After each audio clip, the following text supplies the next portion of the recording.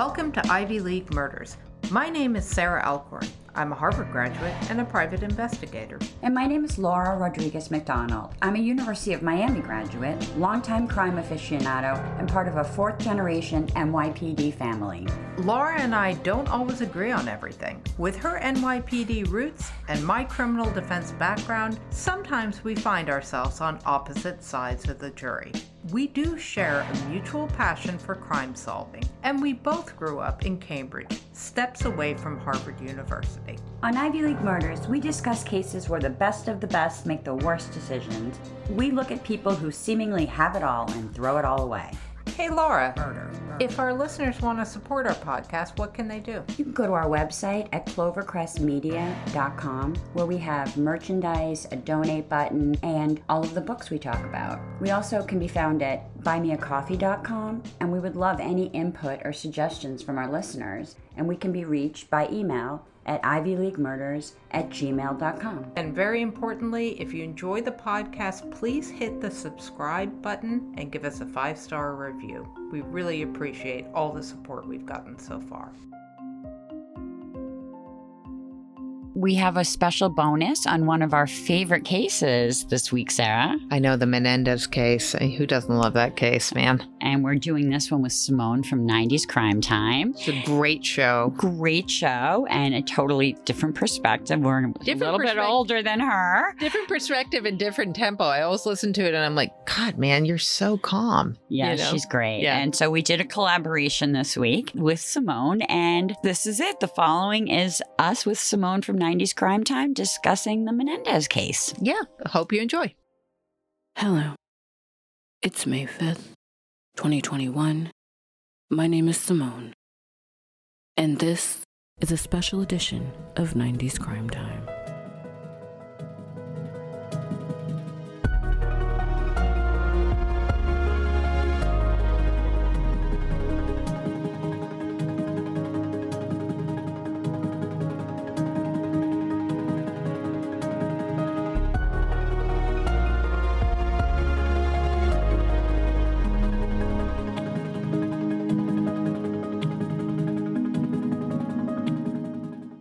Hello and welcome to a brand new episode of 90s Crime Time.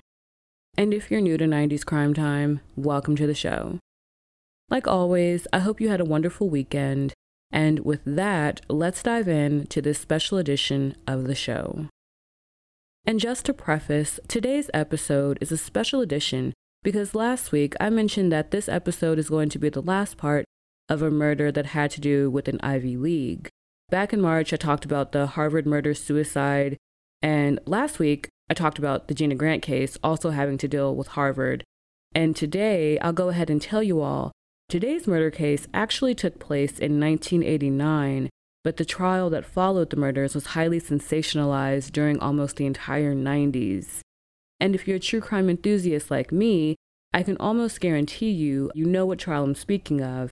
And that is the crazy and heavily followed trial of Lyle and Eric Menendez, accused and found guilty of killing their parents, Jose and Kitty. And to take a deeper dive into this case, I have the privilege of welcoming two fellow true crime podcast lady hosts by the names of Sarah and Laura, and they host the podcast greatly and simply titled Ivy League Murders. I love their show because I've always been fascinated with the upper class and murder, and the Ivy League community surprisingly has no shortage of scandal and crime, and I'm so glad Sarah and Laura have agreed to come on 90s Crime Time to talk about the Menendez case with me. So, welcome to the show, ladies. Thanks for having us. Great to be here. Great to be here. And usually I do a lengthy introduction talking about the year and the place where the crime happened, but since today's show is going to be in discussion style, I'll give a quick intro, and then the ladies of Ivy League Murders and I will dive into the trial of Lyle and Eric Menendez. The year was 1989, right before the new decade of the 1990s. And in the well-known and glamorous Beverly Hills, California, many people here are lavish to the bone. Mega mansions, posh yards, designer everything are just some of the ways this city of the wealthy is described. Also in this city, in 1989, a self-made, wealthy executive named Jose Menendez and his wife Kitty were raising their sons, Lyle and Eric, and for them, life couldn't be better. However, on August 20th, 1989, Jose and Kitty's world would be shattered and their wealth would no longer matter, when that evening, their lives would literally be blown away. When they were murdered in their own home by their own flesh and blood, Lyle and Eric. Even though the ghastly murders occurred in 1989, the trial that followed would become one of the largest spectacles of the 90s. And now, you're going to hear Sarah, Laura, and I talk about the sensational crime right now. There's a lot of layers to this case and a lot of, frankly, controversy in many ways, especially recently. So that's what we're kind of looking at.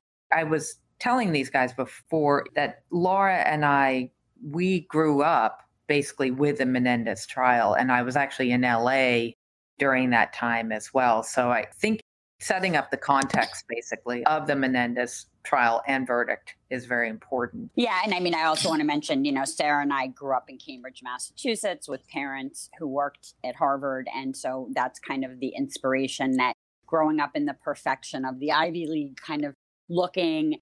And I think this is very relevant in the Menendez case is you see the perfection from the outside, but you want to look behind and see what's really going on. So much of that is true with the Menendez case because when the murders happened, everybody said, look at this perfect family and what's going on behind the mansion walls. And that's kind of what we look at Ivy League murders is a lot of cases like that. I hate to say it, but we lived through these. I guess I'm in this age group and remembered these trials, remember the murders. My husband actually has interviewed Jose Menendez many times. I've actually met several of his coworkers. So I have some kind of experience with Jose Menendez. I've never met him, but I've been around coworkers of his. So in the 2000s, after this happened, I had been around people who knew Jose Menendez. So I kind of have my own views of what he was probably like as a person. Sarah and I have also read the book, Robert Wren's book on this case, and done a lot of research. So I think we have both a pretty balanced research on what we think about the case. And I think at this point, they confessed to murdering their parents. So it's really not what happened. I think it's much more a case of whether or not one believes that they were abused. And if they were abused, if that kind of mitigates the level of guilt. And that's really the argument. The actual murder took place in August 1989. And the killers of Jose and Kitty Menendez were their own sons, Lyle and Eric. And it was a trial sensation. Pretty much you all probably know this case, even though it was in 89. And they were so handsome to a lot of people. And I've mentioned before, I have a fascination with wealthy people and murder. It's like so taboo. Like wealthy people can't commit murders. And if they commit crimes, it's usually white collar or something of that nature. But in this case, they were young. They were greatly educated. They were trust fund kids. And now they have pretty much murked their parents. And the original idea with all these publications of like Dateline and 2020 and all these People magazines and things like that have said they were just spoiled rich kids who wanted their inheritance early. However, newer research suggests that that was not totally the case, or that was only partial the case, because they did buy some obscene things after the murders. However, they're saying now that it could have been a buildup of things such as abuse, sexual abuse, verbal abuse. And we're going to talk about that right now. So I moved to LA a week after the riots. And the context of LA, especially at that time, was the right prior before the Menendez trial, mind you, was the Rodney King, where the police officers got off, and also O.J. Simpson. So the prosecutor's office in LA was under tremendous pressure when the Menendez trial came about to get a conviction. Basically, it was like get a conviction at any cost. There were two trials. In the first trial, the defense was allowed to present this abuse testimony. And essentially, the abuse testimony is that Jose Menendez sexually abused both of his boys. There was abuse anyway. It was a lot of control, A lot of crazy crap went down in the Menendez house. It was not a happy childhood for those guys. And I believe that just from everything going on. In their second trial, the judge just did not allow any of that evidence to come in. And it's a funny thing. I'll just speak a little bit about having testified at a lot of criminal trials and murder trials. There is a resistance to demonize the victims. There is this kind of thing where sometimes the victims get put on trial, basically in character assassinated. And maybe that fed into it a little bit. It was like, hey, wait a minute. These two got gunned down in a very bloody way. The shotguns reloaded 3 times. This was no unintentional murder. This was incredibly deliberate, incredibly brutal and bloody. But I do think there's this reluctance to put the victims on trial. But that's what the defense wanted to do. So that's where we're at without having seen that evidence, which I believe is compelling, that Jose Menendez systematically sexually abused his kids. One of the things that came into the trial, too, was it wasn't just that. I think what was trying to be presented is that both boys felt imminent danger from their parents. I think that's a little bit tougher in my mind to prove. Was it suggested that maybe, I think I read somewhere that, like you mentioned, Jose Menendez had sexually abused his sons. Wasn't it sort of like Kitty Menendez sort of turned a blind eye or covered it up or something of that nature? Because I thought I read that because like until you guys mentioned it, I thought like everybody else knew this is all for the money. But then once I read about the abuse claims, I was like, okay, so she probably wanted to keep up appearances and turned a blind eye to the abuse her husband allegedly did. I can only say allegedly only because he's not here. That's what I feel, because he's not here to defend himself. I agree. I don't know for sure. I agree with allegedly he's not here to defend himself. I think it's pretty proven that he was very verbally abusive. There's plenty of evidence. You know, like I said, I mean, he was verbally abusive to his colleagues. He was a verbally abusive man. And that's a well-known fact. It was a very dysfunctional home. Kitty was an alcoholic. She was an unhappy woman. She abused prescription drugs. She was not a loving mother to these boys. She did ignore the controlling, abusive nature of the father. Whether or not there was sexual abuse, I don't know. I think there may have been. To me, it doesn't mitigate assassinating your parents. So both things can be true. You can be abused, but that's not. This was a very, very deliberate, planned, premeditated murder. I don't believe that they thought their life was in danger. And I do believe that there was a lack of remorse and a heavy financial motive. They were adults. They could have left. But yes, Kitty definitely was a neglectful, absent parent. I don't think there's any doubt. There's plenty of support and evidence that about both of these parents. I think Sarah's right. You know, people don't want to vilify them, but they really, I mean, it was a very dysfunctional home, and everybody testified, you know, the tennis coaches, the people closest to them testified to that. I can't say if that's true or not. There's less substantiating evidence. There's a cousin who says that. The brothers say it. They never said it to their psychiatrist. They didn't say it until, you know, they used it as a defense. No, I don't agree with that. When they were kids, they talked to 2 cousins, one female, one male.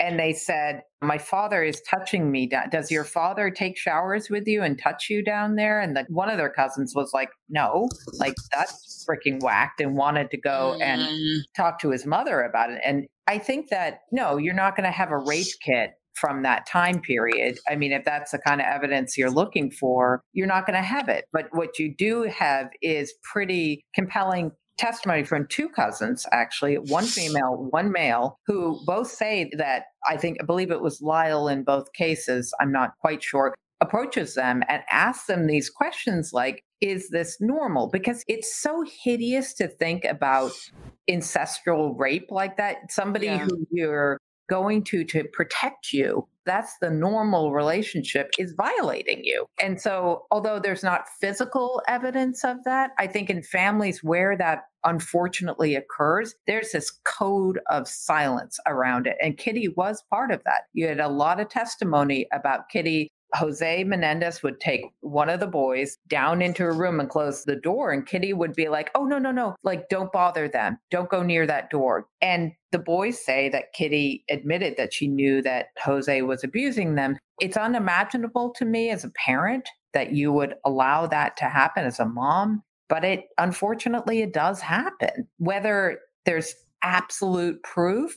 I mean, look, if nothing had been said when they were kids and they get on trial for murder, and then all of a sudden there are these abuse allegations, the reason why they didn't tell the therapist is that the father had a direct line to the therapist. He bugged their rooms. There's no safety in admitting, like, yeah, dad's fondling me. If he has a thing with the therapist where the therapist is like, I'm going to tell everything that the boys are telling. Well, of course, the boys are going to be like, yeah, I have a perfect home and everything's great. And what's the problem? I mean, the therapist didn't tell on them when they admitted they killed their parents. The therapist is a whole sub-drama in this whole thing that, even if they were abused, I can concede that may have happened. It's just, I just come down on the law and order side of it. It's like, even if they had been abused, they still went out and they bought guns and they assassinated their parents. They walked into a room with their parents watching a movie and they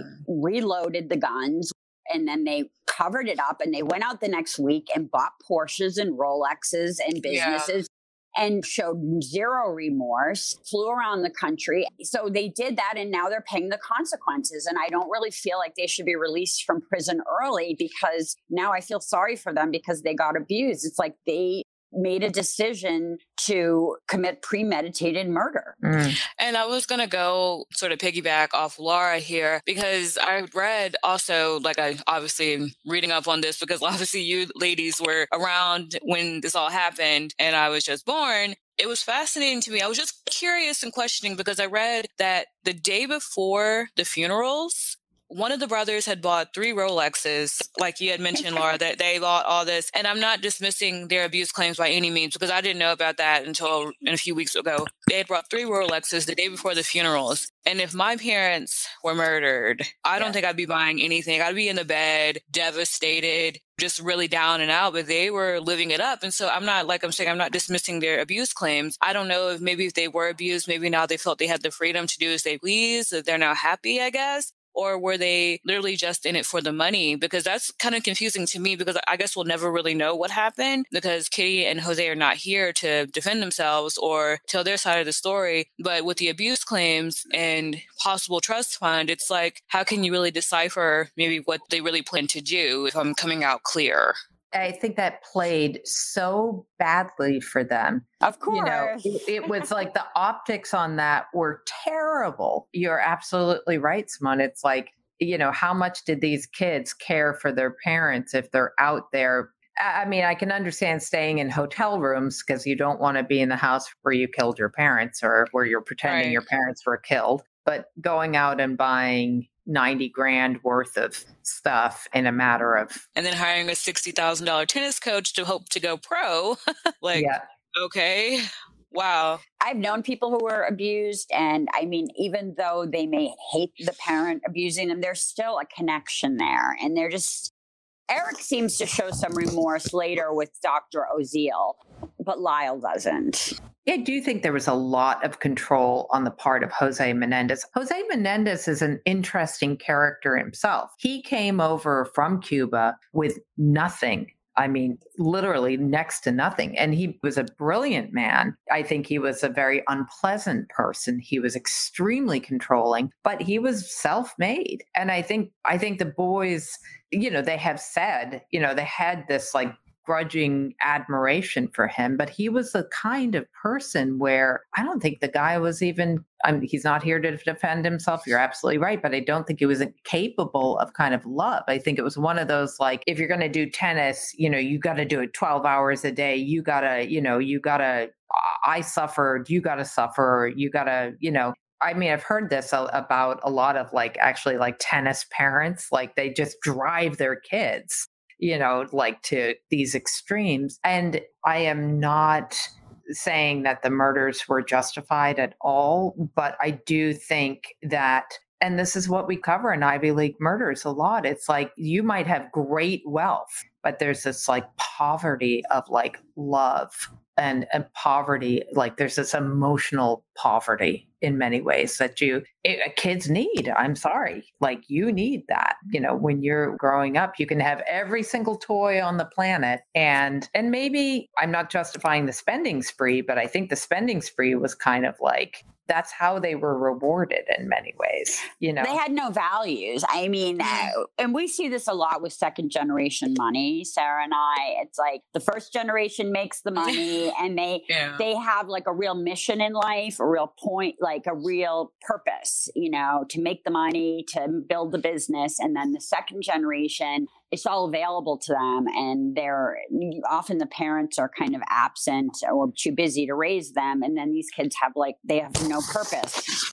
Everything's provided. I mean, Lyle's taking limousines to class at Princeton. It's just so pretentious, so over the top, but not doing well in school. It's all about superficial values, nothing internal or important, no real purpose. Well, I mean, I'm just wondering though, too, and they say sort of for that second case, right? Mm-hmm. If that defense evidence was able to be presented, the jury ended up with two possible outcomes, which was basically like life in prison or death penalty, basically. Right. So they ended up with life in prison. However, had they been shown that evidence, would that have been a mitigating factor in what their judgment was? Because I feel like in a trial, you do have to be fair about it. It's got to, like, you get the good, the bad, the ugly, and you present it all, because a jury is trying to make a decision from all the facts. And if you don't have all the facts in front of them, I don't think that's fair. How is it anything but a first degree murder when you plan, you buy the guns, you plan the murder? I mean, that's first degree murder. That's the definition of first degree murder. That's true. That's first degree murder. However, if you have to come to that decision, you've got to come to that decision after being presented all the facts, not just some of them. And also given what the optics were in the press as well, which was the optics in the press were like, these were two rich, privileged, spoiled brats, psychopaths, blew away their parents. Goodbye. See you later. They were like pretty much vilified, hated before getting nowadays you have all the access to getting it's almost many facts as you want to, as long as people talk. But I mean, in like 1990, I feel like it was still kind of limited to what you may or may not know. And they took one side maybe as, like you said, Sarah, that they just blew away their parents for the money. And I didn't feel like maybe they just didn't get a chance to, I'm not sticking out for them by any means. Maybe they just didn't get a chance to explain everything until they were literally on trial. Maybe the public was so consumed with the rich, handsome, young adult children of the wealthy people that they didn't even take in consideration the alleged abuse. People always say that, well, the press and it wasn't a fair trial. It's like, that's the world we live in, Yeah, true.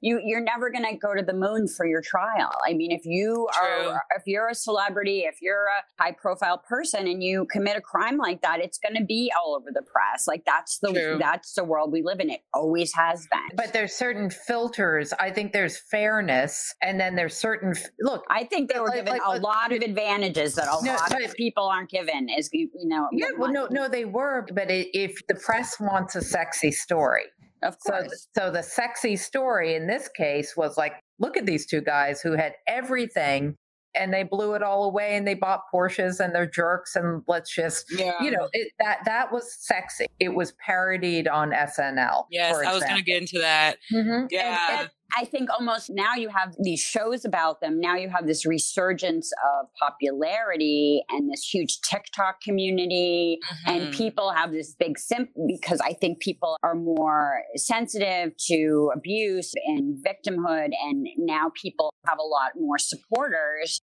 But I just don't feel a tremendous amount of sympathy for them because there are other people who are abused who have committed crimes I do feel sympathy for. But I have done a lot of research on them, and I just don't feel like there was any remorse. They didn't tell the police about the abuse. They didn't tell anyone about it until they had a defense attorney, the best money could buy, I might add. Most people don't get these type of advantages. True.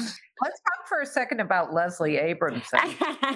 I just wanted to say something real quick for the listeners and you guys. You all have researched this way more than I have. But I just found it highly, not funny, but kind of interesting that it was the mistress of Dr. What was his name? Oziel. Yeah, Oziel, who overheard and was being nosy. And that's when she called police. The mistress of the doctor. That's what I've read. I don't know if that's exactly true, but. You're talking about Luann. Judalyn. Yeah.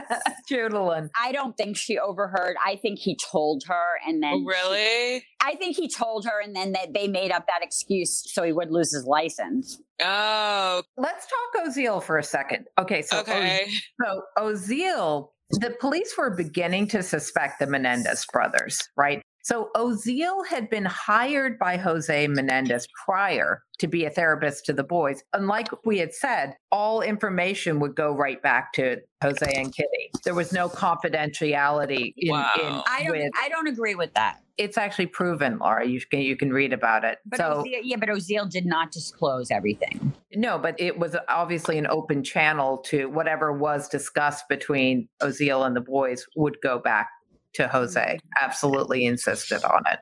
Oh, wow. Anyway, we can dispute it, but after the murders, sometime around October, Eric goes to Oziel and makes this admission that, yes, we did it. Yes, we killed our parents. Now, they call Lyle. Lyle comes in and he's pissed off at Eric, and Oziel, he kind of threatens him. That Eric says he's pissed off that Eric has told Oziel about this confession about the murder, and that Lyle at the end says, good luck, Dr. Oziel, which he took to be a threat. So there's some pretty solid rules between psychiatrists and patients, obviously for confidentiality. Right. And this went all the way to the Supreme Court, whether Dr. Oziel could reveal what was said in that session.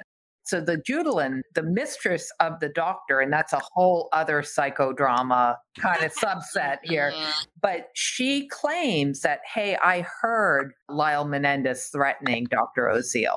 And then they did sound tests to show there's no way you could hear something from where she was sitting to the office. Gotcha. It was total bullshit, but she, really? Pardon my French, but she, no, it's okay. Sorry, you're in Nashville. It was total BS. And, No, that's totally different. The outskirts are conservative. Nashville is pretty liberal. Okay.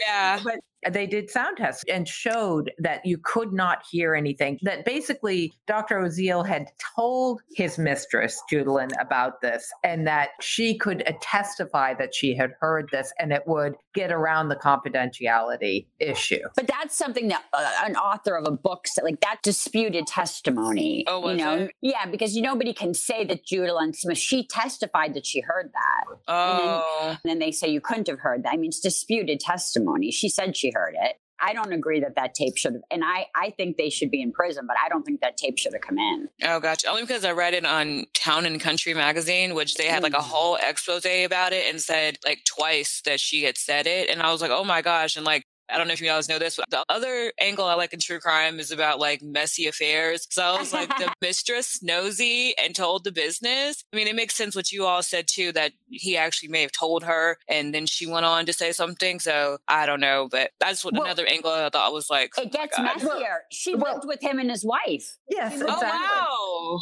Oh, wow. Really? Yes, she did. And she's a piece of work.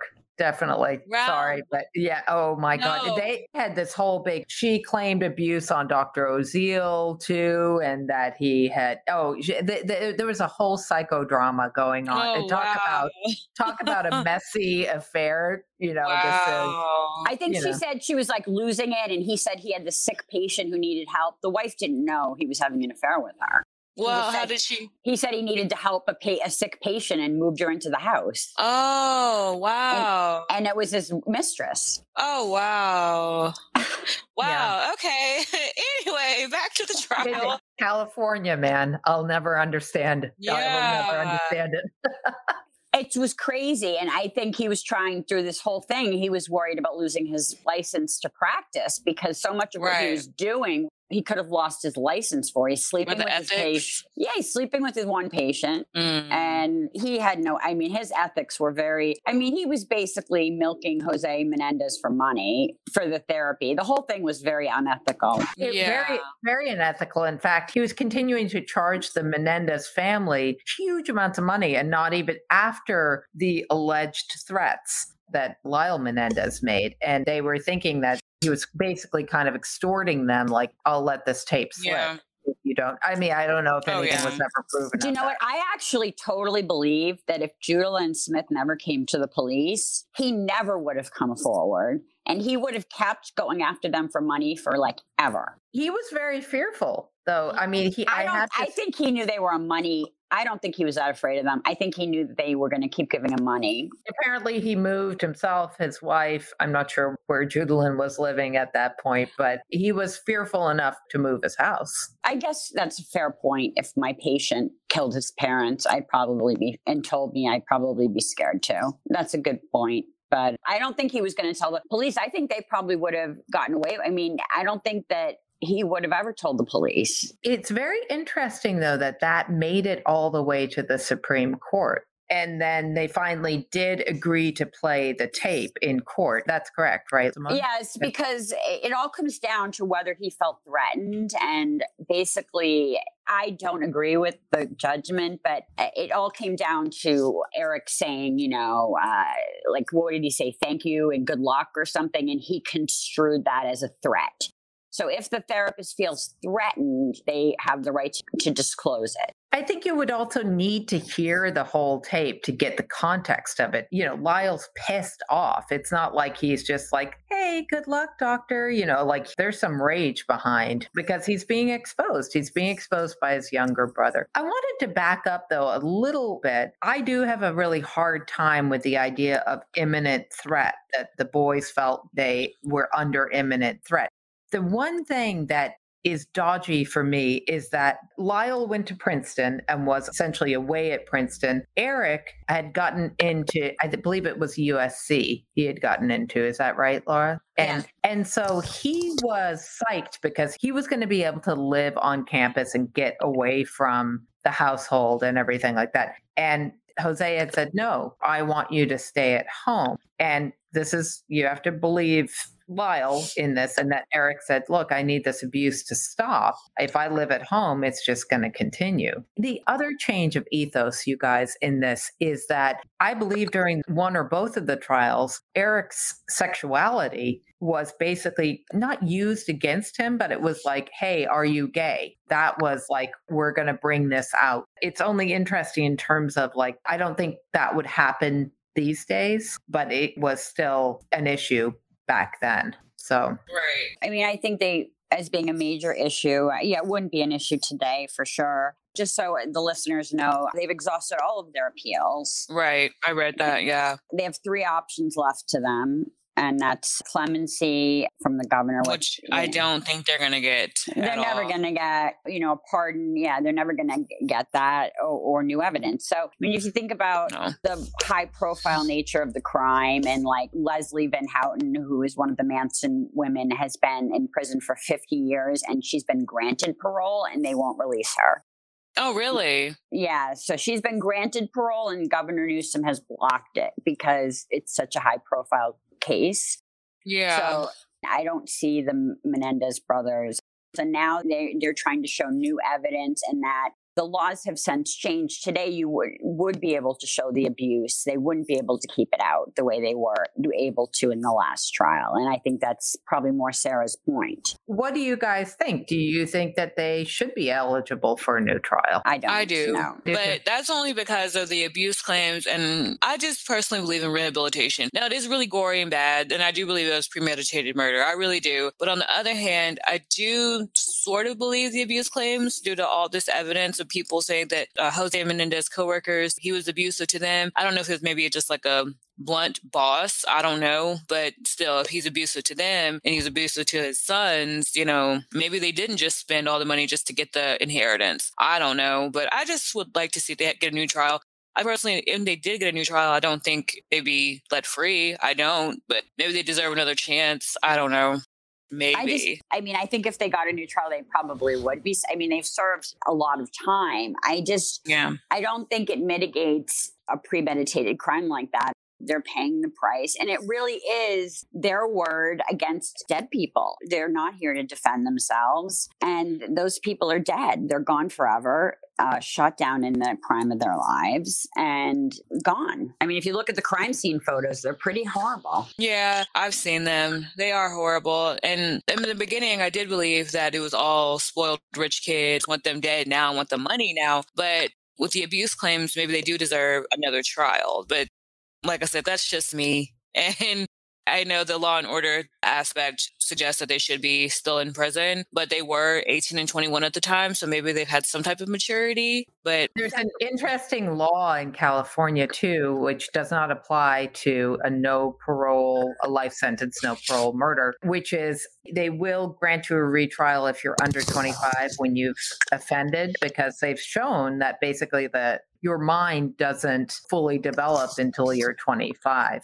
Frankly, though, I think that house was hell. It doesn't justify a murder, but my God, talk about toxic. Talk about their mom would say stuff to them like, "You ruined my marriage with Jose." She was like devoted to you ruined my life. What kid wants to hear that? I do think there is something to be said for a kid needs to be loved and safe and feel home, and maybe turn them into psychopaths. I don't know. That's the other thing, is that maybe that toxic home life, sexual abuse and and control, maybe it turned them into little psychopaths.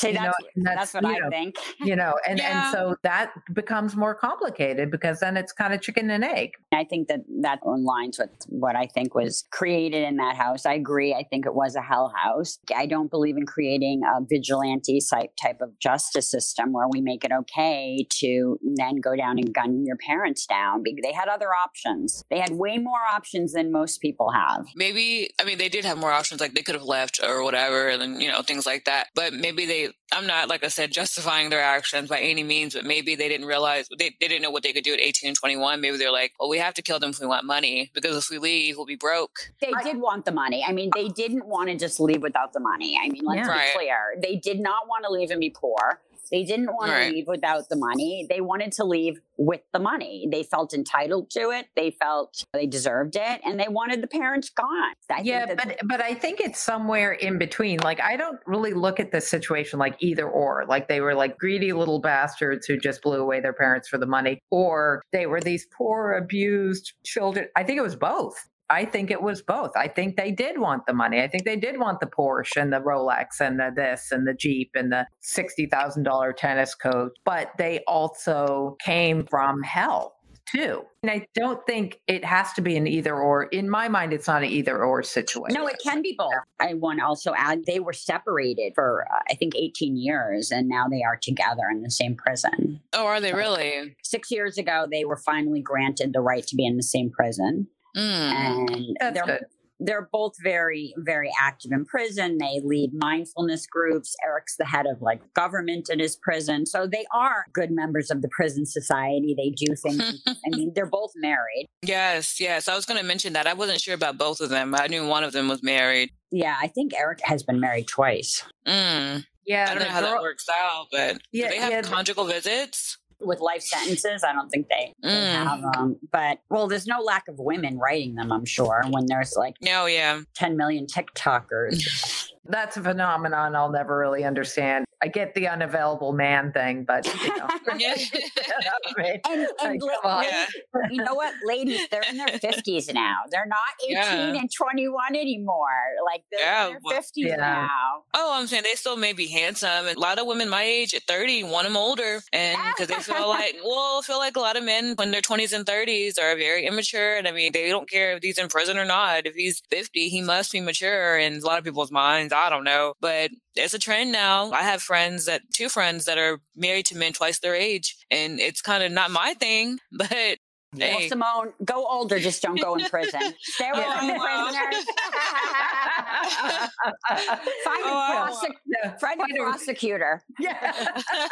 They are obviously appealing to people. I think they did what they did. I mean, that's the truth. The brutal reality is they did what they did. You cannot get around that fact. I mean, it wasn't just a couple of shots to the chest. Jose Menendez, half of his head was caved, like his face was gone. Right. I also would suggest anybody read the book, Robert Rand's book on the case. He's actually a big advocate of theirs, and I'm not, but I feel like it was written in a very fair way, really looked at both sides. And even though I disagree with his perspective, I do feel like he presents the evidence in a very fair way and presents it so that you can make your own decision, even if it's different than his, which I really appreciate from a journalist because I don't think you find that a lot anymore. So I really want to advocate for that book. Yeah. Sarah read it too. We have different perspectives and I thought he did a good job. I will definitely put it in the show notes, a link to the book if it's available to buy or purchase or rent. Well, I will definitely put a link to that. But I do want to go ahead and say thank you guys, Sarah and Laura, for coming on 90s Crime Time.